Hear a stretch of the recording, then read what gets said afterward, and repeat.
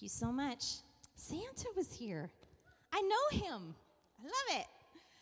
So we are continuing our series here at Homestead called Through the Valley. So we're taking a few weeks to just talk about mental illness, to talk about some of the struggles that many of us will go through in different seasons of our life. And both Jeff and I have shared over the last couple weeks that we really feel like this is an important topic that we talk about mental health issues, because they affect so many people's lives.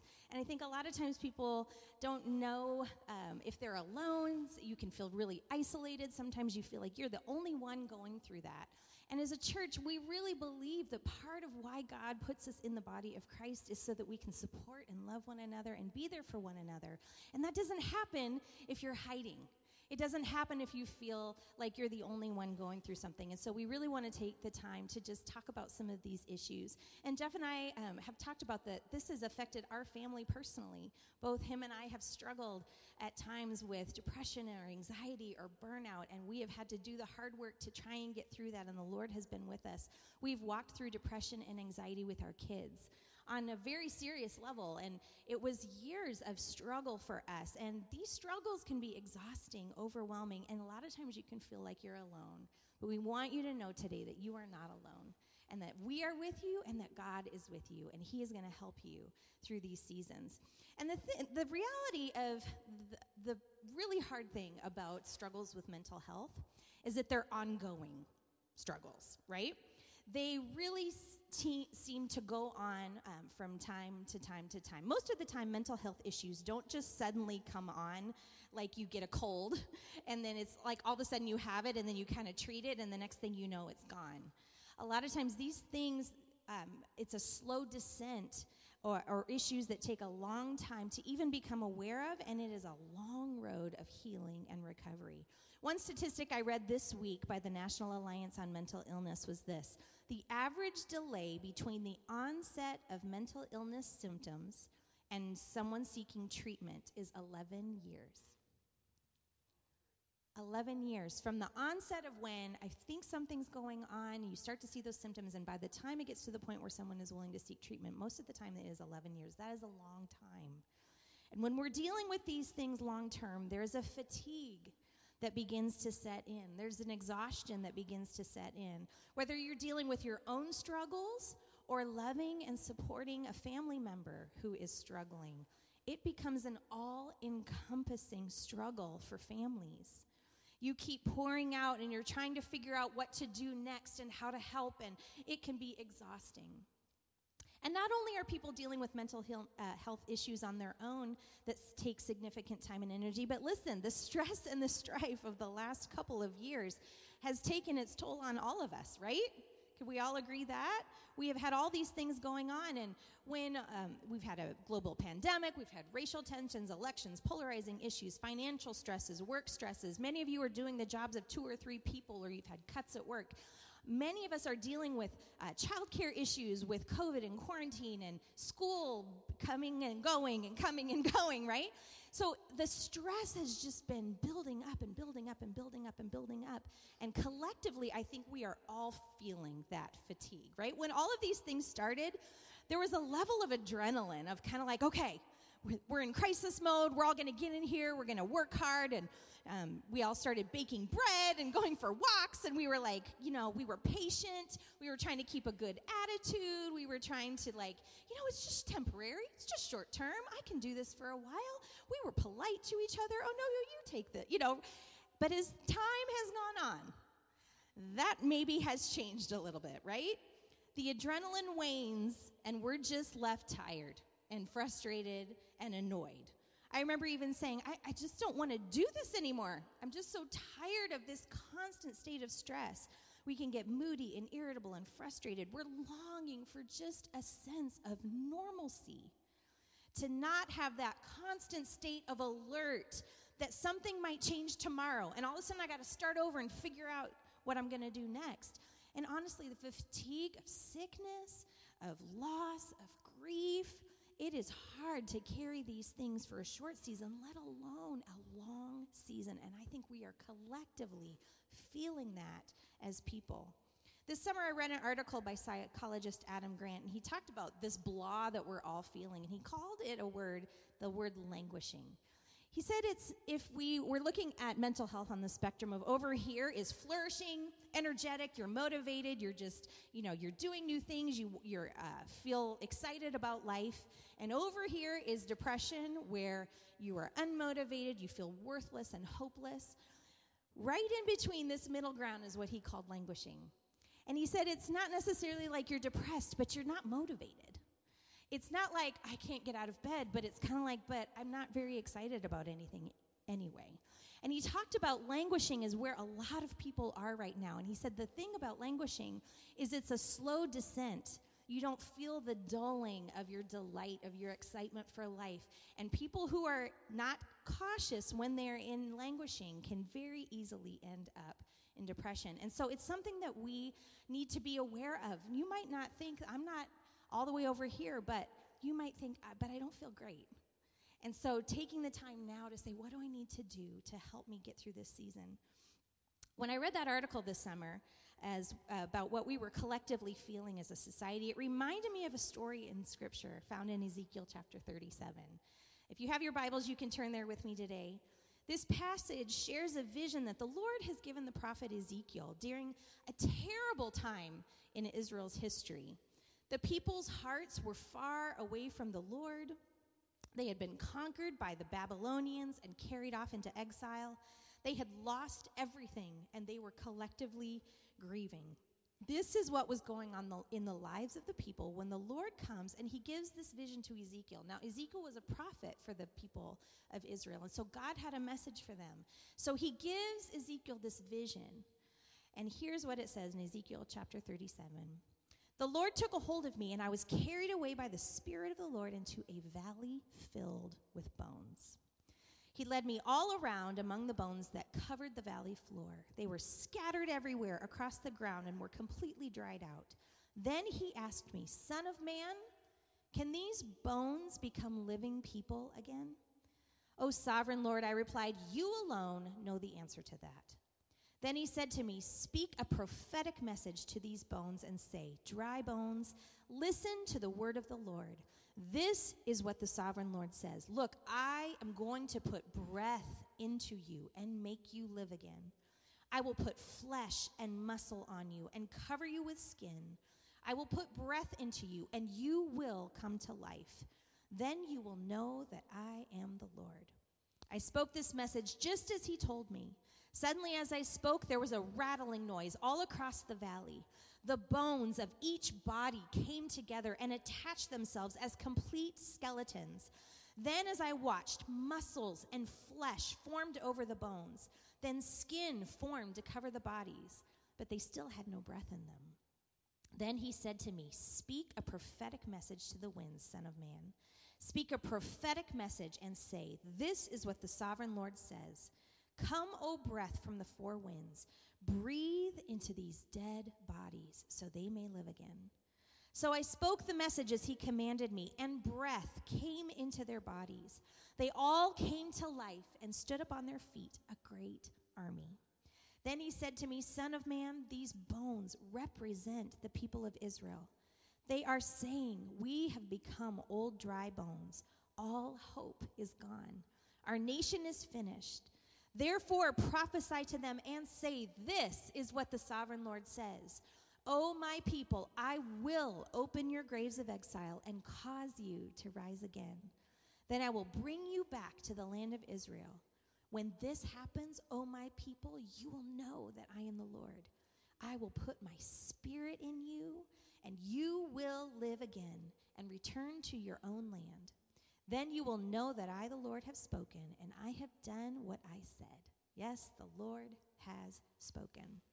So the Lord gives Ezekiel this vision of a valley just filled with bones. And then he asks him a question. Ezekiel, can these bones live again? Can these bones live again? This is a great question, right? We can ask ourselves that question. Lord, will we get through this time as a society and get back to a place where things feel hopeful and joyful and light and less confrontational? Will we get through this time? Will the collective tension that we are all feeling finally settle? And there will be a lightness and a joy in our communities, in our schools, in our families. And then we'll look at personally at our lives and say, God, are we going to get through this? Are we going to get to the other side of these struggles that we have? We can look at ourselves personally. Lord, will I feel motivated? Will I feel excited and energetic again? God, will my kids overcome this anxiety that they are going through? Lord, will I feel some kind of margin in my life where I'm not just managing all these shifting expectations? It's a good question. Will these bones live again? I think that we can all relate that we are feeling this weariness, this dryness described here in Ezekiel. Just a valley full of bones, people who were once full of energy, flourishing, excited about the future, who now just kind of feel dry and empty. And I love Ezekiel's response to the Lord's question. He says, God asks him, Ezekiel, can these bones live again? And Ezekiel says, only you know, Lord. I love that it's kind of like he doesn't give the Sunday school answer like, of course these bones can live again. Of course, God. Obviously, I believe that you can do that. No, you can tell that things are bad. And you can tell that things have been bad for a while because his response is, I don't know. I don't know. Only you know, Lord. Is it possible? I don't know. And honestly, as I was preparing this message and reading this and praying about this idea of, Lord, can you bring us back to life? Can you restore what has been broken? Can you put together all these pieces that right now feel like we're just staring at this valley of bones and it feels overwhelming to look at it? Do I believe you, Lord, that you can bring these bones back to life? Honestly, when I'm honest, I look at it and go, only you know, Lord. Because it feels like too much. It feels so big. It feels like so many things working against us.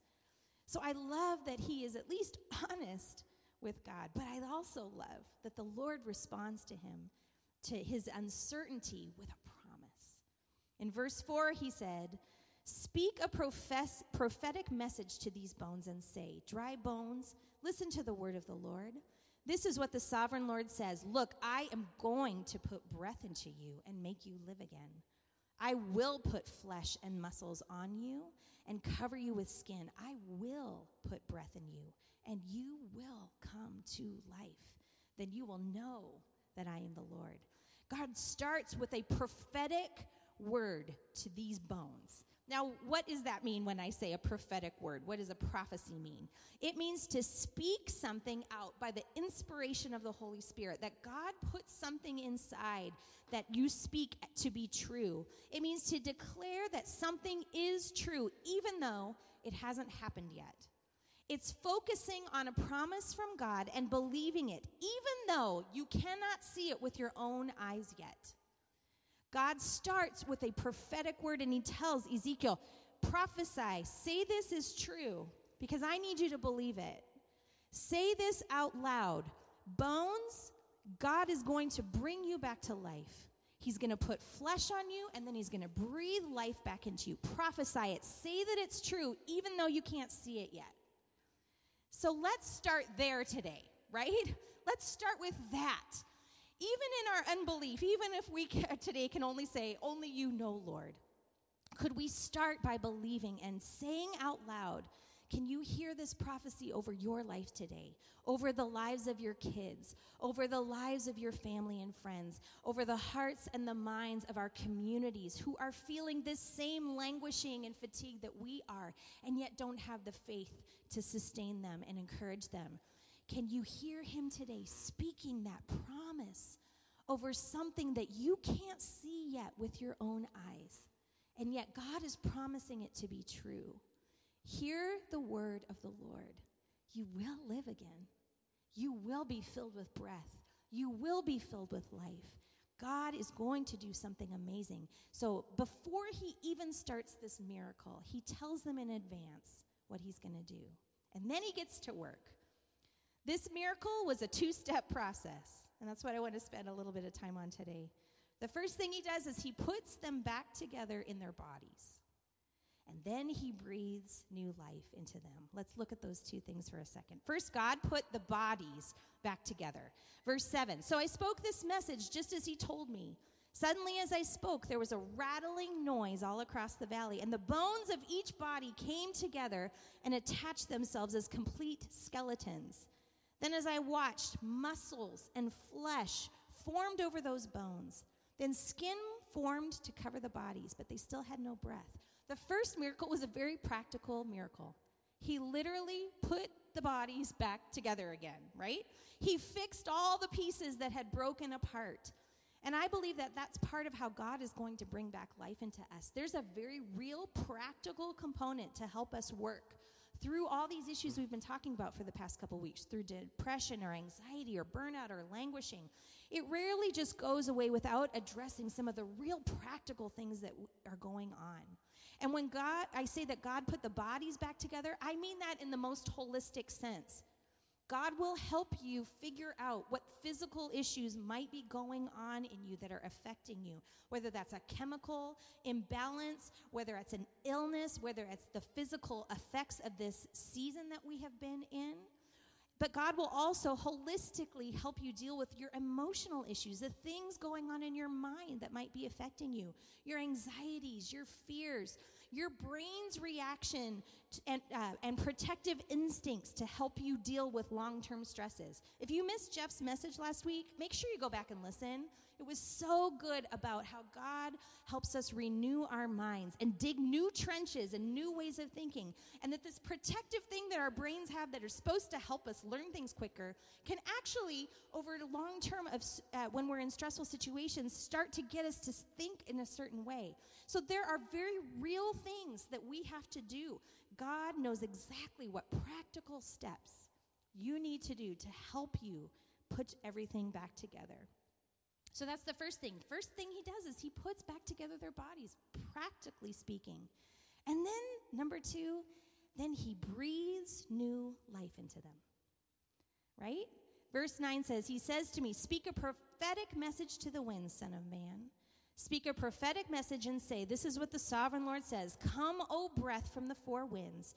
Breathe into these dead bodies so they may live again. There is a spiritual component that the Spirit of God will come into you and bring life back into you. And here's the reality. The body and bones and flesh had all been put back together, but they were still dead. They weren't alive until the Spirit of God breathed life into them. The power of the Holy Spirit is what takes dry, dead people and fills them again with life and joy. It's the power of the Holy Spirit in us. When the Holy Spirit fills you up, it's like breath, filling up your dry, empty lungs, and you can feel the life entering every part of you. There have been days in my life where I know the only thing that got me out of bed, that got me to care for my kids, got me to go to work, to make it through the day, to deal with whatever issue, was the Holy Spirit absolutely breathing life into my body and my mind and my soul. You know how I know that? Because it was not in me to do. I did not have it in me to do. And yet in the morning when I laid there, I would say, Holy Spirit, I just need you. I know. I can prophesy this day. I know you are able to fill me with life and joy and everything I need for this day. But you have to do it because it is not in me to do today. So the Holy Spirit will pour his life and breath into you. Our gracious God will pour breath into you. Romans 8:11 says, the Spirit of God who raised Jesus from the dead lives in you. And just as God raised Christ Jesus from the dead, he will give life to your mortal bodies by this same Spirit living in you. So the Holy Spirit will breathe new life into you. So how do we live lives that are filled with the Spirit? How do we allow that breath to fill us up? 2 quick words. The first is to believe, right? We have to believe it. Believe the promise that God has spoken over you. Believe that he will do what he has promised. The great thing about believing is believing doesn't take any energy. Believing doesn't take any action. So when you're feeling exhausted, to be able to just lay your head on the pillow and go, I just believe. I just believe you are strong enough to do this in me, right? Believing can be done in your weakest moments and in your worst days. Because believing doesn't mean figuring out how he's going to do it. Believing doesn't somehow mean manufacturing the breath of God in your lungs. Believing just means you trust that God is big enough to do it. So we believe. And the second is then we ask. We ask. God has promised to do it, but there is something over and over in Scripture that says, open up your mouth and ask me for it. Ask me. Acknowledge that you need me. There's something powerful about saying, I don't know how to do this, God, but I need you to come and I need you to fill me up. Start your day by saying, Holy Spirit, give me the strength and the joy I need to do my job today. Open your mouth and say, Holy Spirit, I don't know how to parent these kids today. I don't know how to deal with this issue. I'm overwhelmed. I feel so foggy and confused. I don't have the energy to do it. But I thank you that you've promised you will fill me up. Speak it out with your words.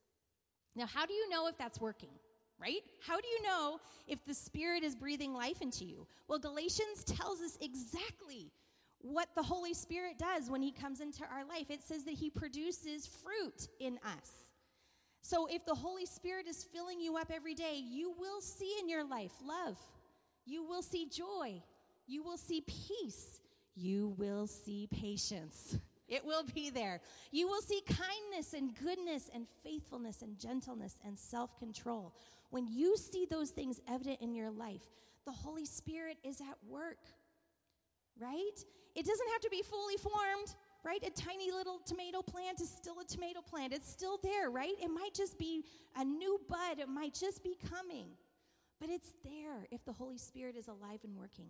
And also, the reverse is also opposite, or is also true, right? When you don't see these things evident in your life, you might need a little more of the Holy Spirit, right?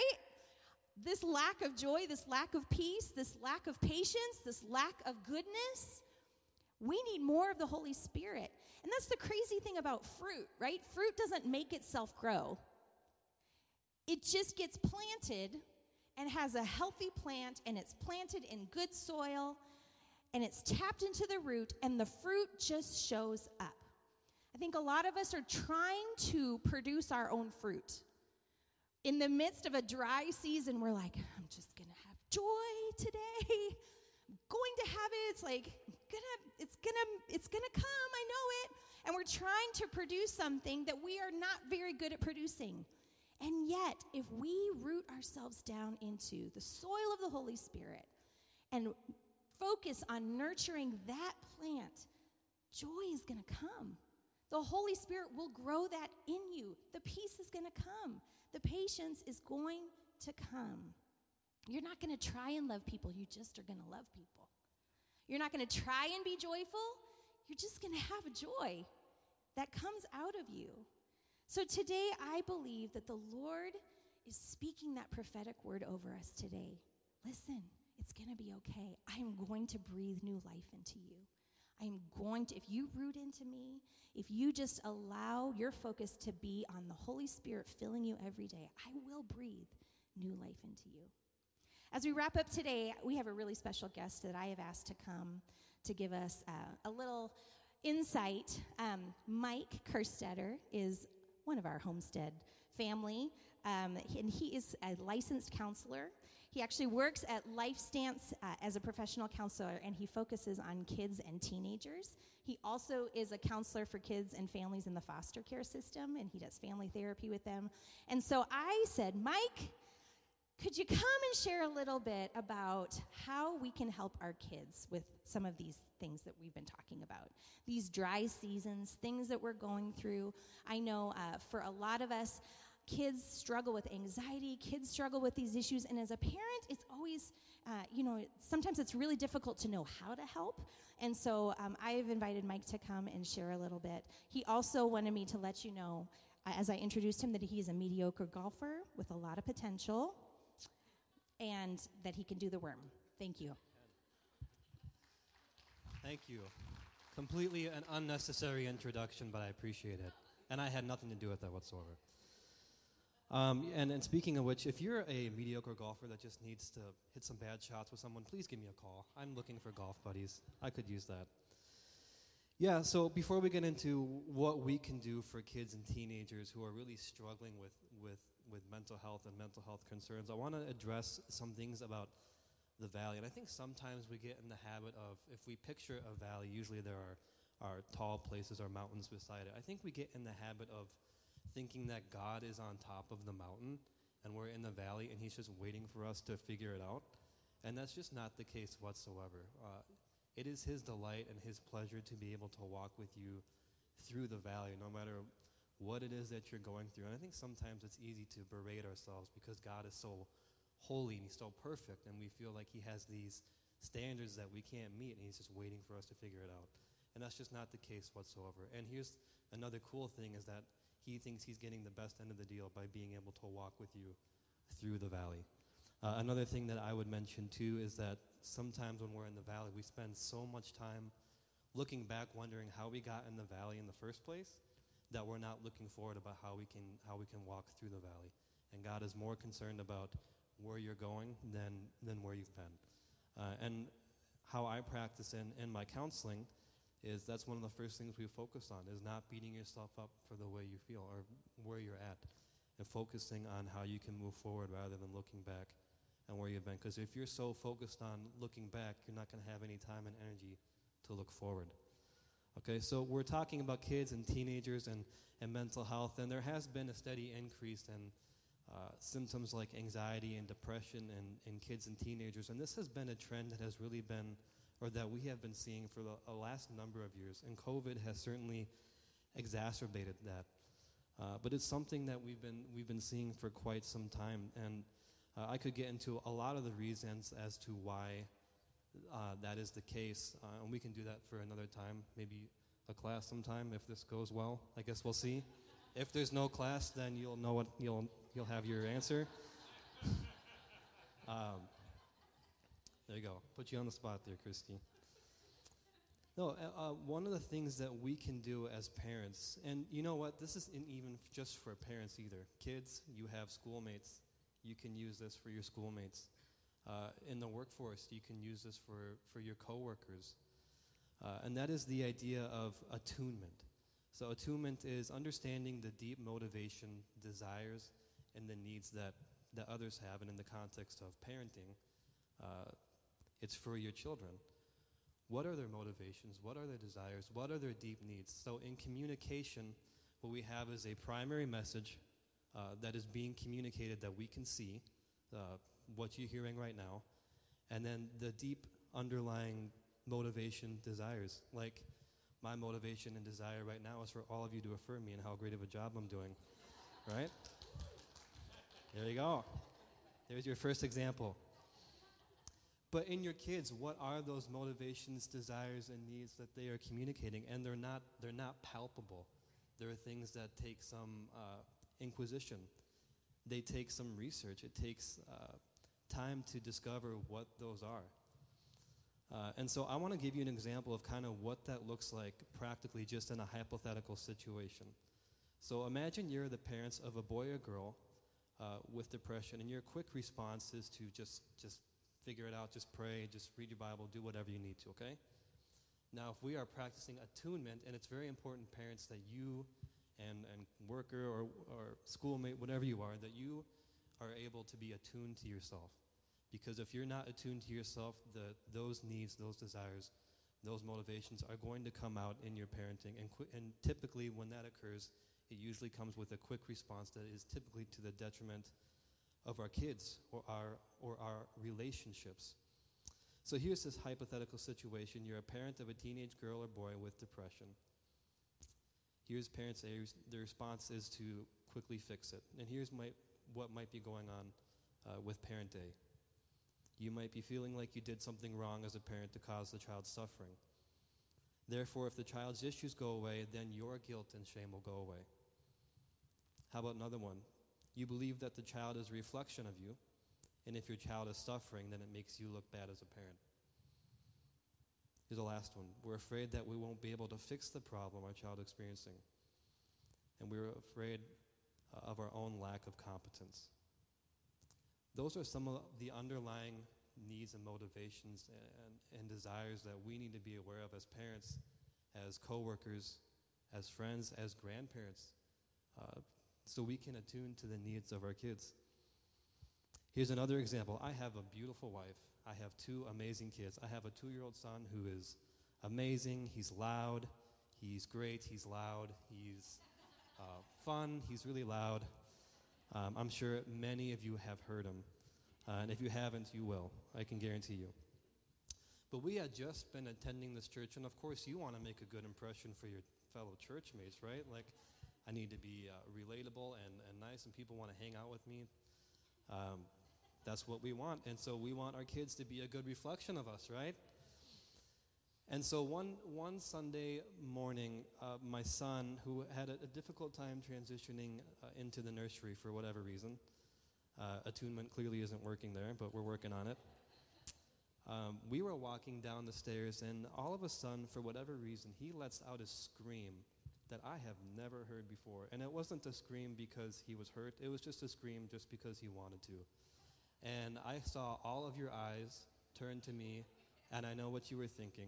What is wrong with you? Why can't you get that kid to be quiet? That is very disruptive. I saw it, heard, I'm working on it. But in that moment, if I'm not attuned to myself and aware of my needs and the insecurities that I have, it could be very easy for me to make a quick decision, and typically that comes out of anger. That would be very disruptive and harmful for my kid. And so if I'm not attuned to the fact that I was feeling embarrassed and I was feeling like I had a lack of competence, then that can be to the detriment of my child. So I would encourage you to first be attuned to yourself so that you can be attuned to your child. You want to be able to teach your child to see themselves, and you can do that by seeing yourself.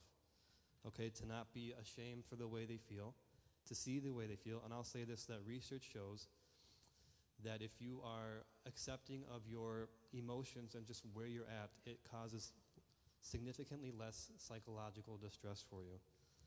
So it is better for you to just accept where you're at. Not that it's a good thing, but just that you're there, that you're in the valley, as opposed to trying to either deny that you're there or to berate yourself because you're there in the first place. Okay, so once you attune to yourself, you can attune to your child or your coworker, your friend, whoever is in your life that you can use this to. What are the deep needs that your child has? So I was working in the foster system about a year ago, and I had, it was one of my first families, and when I walked through the door, the child began, the 5-year-old kid, 5-year-old boy, began just wailing on his mom, just punch after punch after punch. Child with significant trauma, developmental trauma, had been removed from the home for a number of months. And as a counselor, it was very interesting, and I was interested to learn more about why this kid's first response to me walking in the door was to throw punches at mom. Kind of weird. And so we had begun talking for quite a bit, and we began to discover that the child had associated me with a child protection worker. So when he was removed from the home, that worker took him out of the home, and so I was now associated with the source of his pain. And so what he had learned in addition is that the only way to get attention in his home is to act out, to get negative attention, because any type of attention is better than no attention. Okay, and so what he had learned that is the only way that he can get attention is to start punching mom. And as I began to talk with mom, we began to be inquisitive. Why is he punching you? Now, if we use the idea of attunement, what we began to discover is that it was the child's way of communicating to mom that he was so scared, that he just didn't want his mom to leave, that he was begging his mom to please don't let them take me away from you. And when you can begin to have that type of attunement into your kids, it increases your ability to have compassion, empathy, patience. Amen? Amen, parents? Amen, yes. So can we be attuned to our children's needs? Can we be attuned to our grandchildren's needs, our co-workers' needs? The last thing, and I'll end with this, is that we think that oftentimes we put the pressure on ourselves to be perfect parents. Like we seem to have this equation in our head that if we do this a certain way, then it's automatically going to produce a certain result, right? And that's just not the case. And I'll use this for an example. God, so in the Garden of Eden, Adam and Eve sinned, and that was the most nurturing environment, really, for anyone to survive. I mean, the Garden of Eden. But yet we still screwed it up. And so if we can't create Gardens of Eden in our home, so there's nothing you can do to prevent your kids from walking maybe down a road that you don't want them to.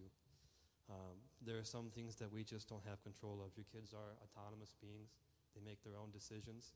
And it's our job as parents to just provide a nurturing environment, an environment where the Word of God is being taught, so that they have the ability and the capacity to know what right and wrong is, to discern good from evil, and that they are able to walk in wisdom and they know what that is. But there's nothing that we can do to force them to do that.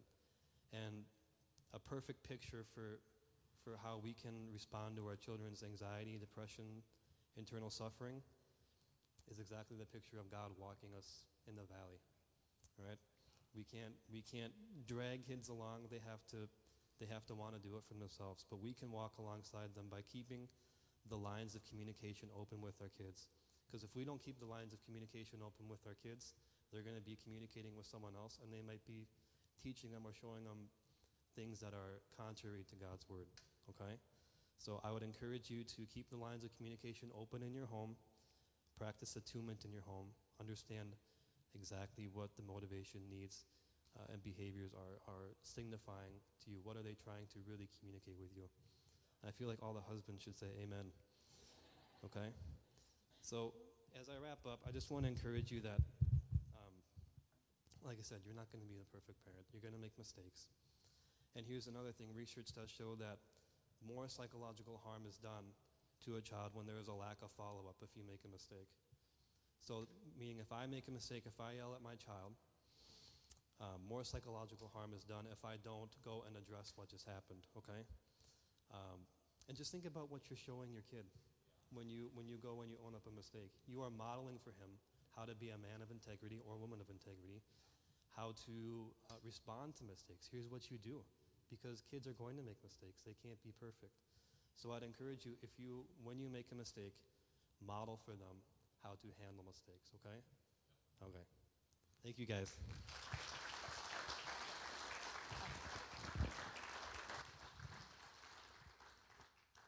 Thank you so much. That was so good. I think we should have him teach a class for sure, right? Yes. As we wrap up today, I just want to take a few minutes and just pray for you as you are loving people in your world, and pray for families today. Maybe you are going through a season. Maybe your kids are struggling, and maybe it's showing up in behavior. And we need the power of the Holy Spirit for that attunement. That's the great thing about what Mike was sharing, is that attunement. What's going on under the surface? You know who knows? Jesus. He always knows. He knows. He searches our hearts and he searches our minds. He knows for us. He helps us see what's going on under the surface for ourselves. He knows the people that you love, what's going on underneath the surface for them. And he leads us into all truth, and he walks with us. And so we want to just pray for you today. I don't know what your family might be going through, but I know that it is really hard to go through seasons where people that you love are struggling. That's hard. It's hard when it goes on for a long time. And we want you to know that we are here to love and support you for as long as that takes, but also we are here to tell you there is hope. Jesus is so good at breathing new life into dead bones. He just is really good at it. And we believe that the power of the Holy Spirit is going to come into you and fill you with the energy that you're going to need to face one more day and one more day and one more day of whatever struggle your family is going through. So why don't we bow our heads? Jesus, I come to you today so grateful that you walk through the valley with us. And Lord, I want to lift up every person here today that feels like they are in a valley of dry bones. that all the pieces are scattered around, and they're looking at them thinking, there's no way this could all get put back together again. I thank you, Lord, that you are prophesying today that these bones will come back to life, that you will put together every bone, every muscle, every piece, and then you are going to breathe your life back into us. Lord, I specifically lift up those that are walking with family members through a season of struggle. Lord, I pray that you would pour into them overflowing, God, overflowing Spirit, that the Holy Spirit would fill them up, God, that you would be breath in their lungs when they think they cannot face one more day of this, when they would think that they don't know what to do next, when the overwhelm feels bigger than what they can handle. I pray, God, that they would know that you are right there with them, that you are walking with them, that you are for them. I pray that you fill them up with strength and energy. Lord, I pray right now for divine connections with other people who have walked that same road, that can stand with them and support them. I pray for divine connections to the right counselors, to the right groups, to the right support. Lord, you know everything that is needed, and we trust you. Lord, we believe today. We believe that you are able to do a good work. We trust you. In Jesus' name we pray. Amen.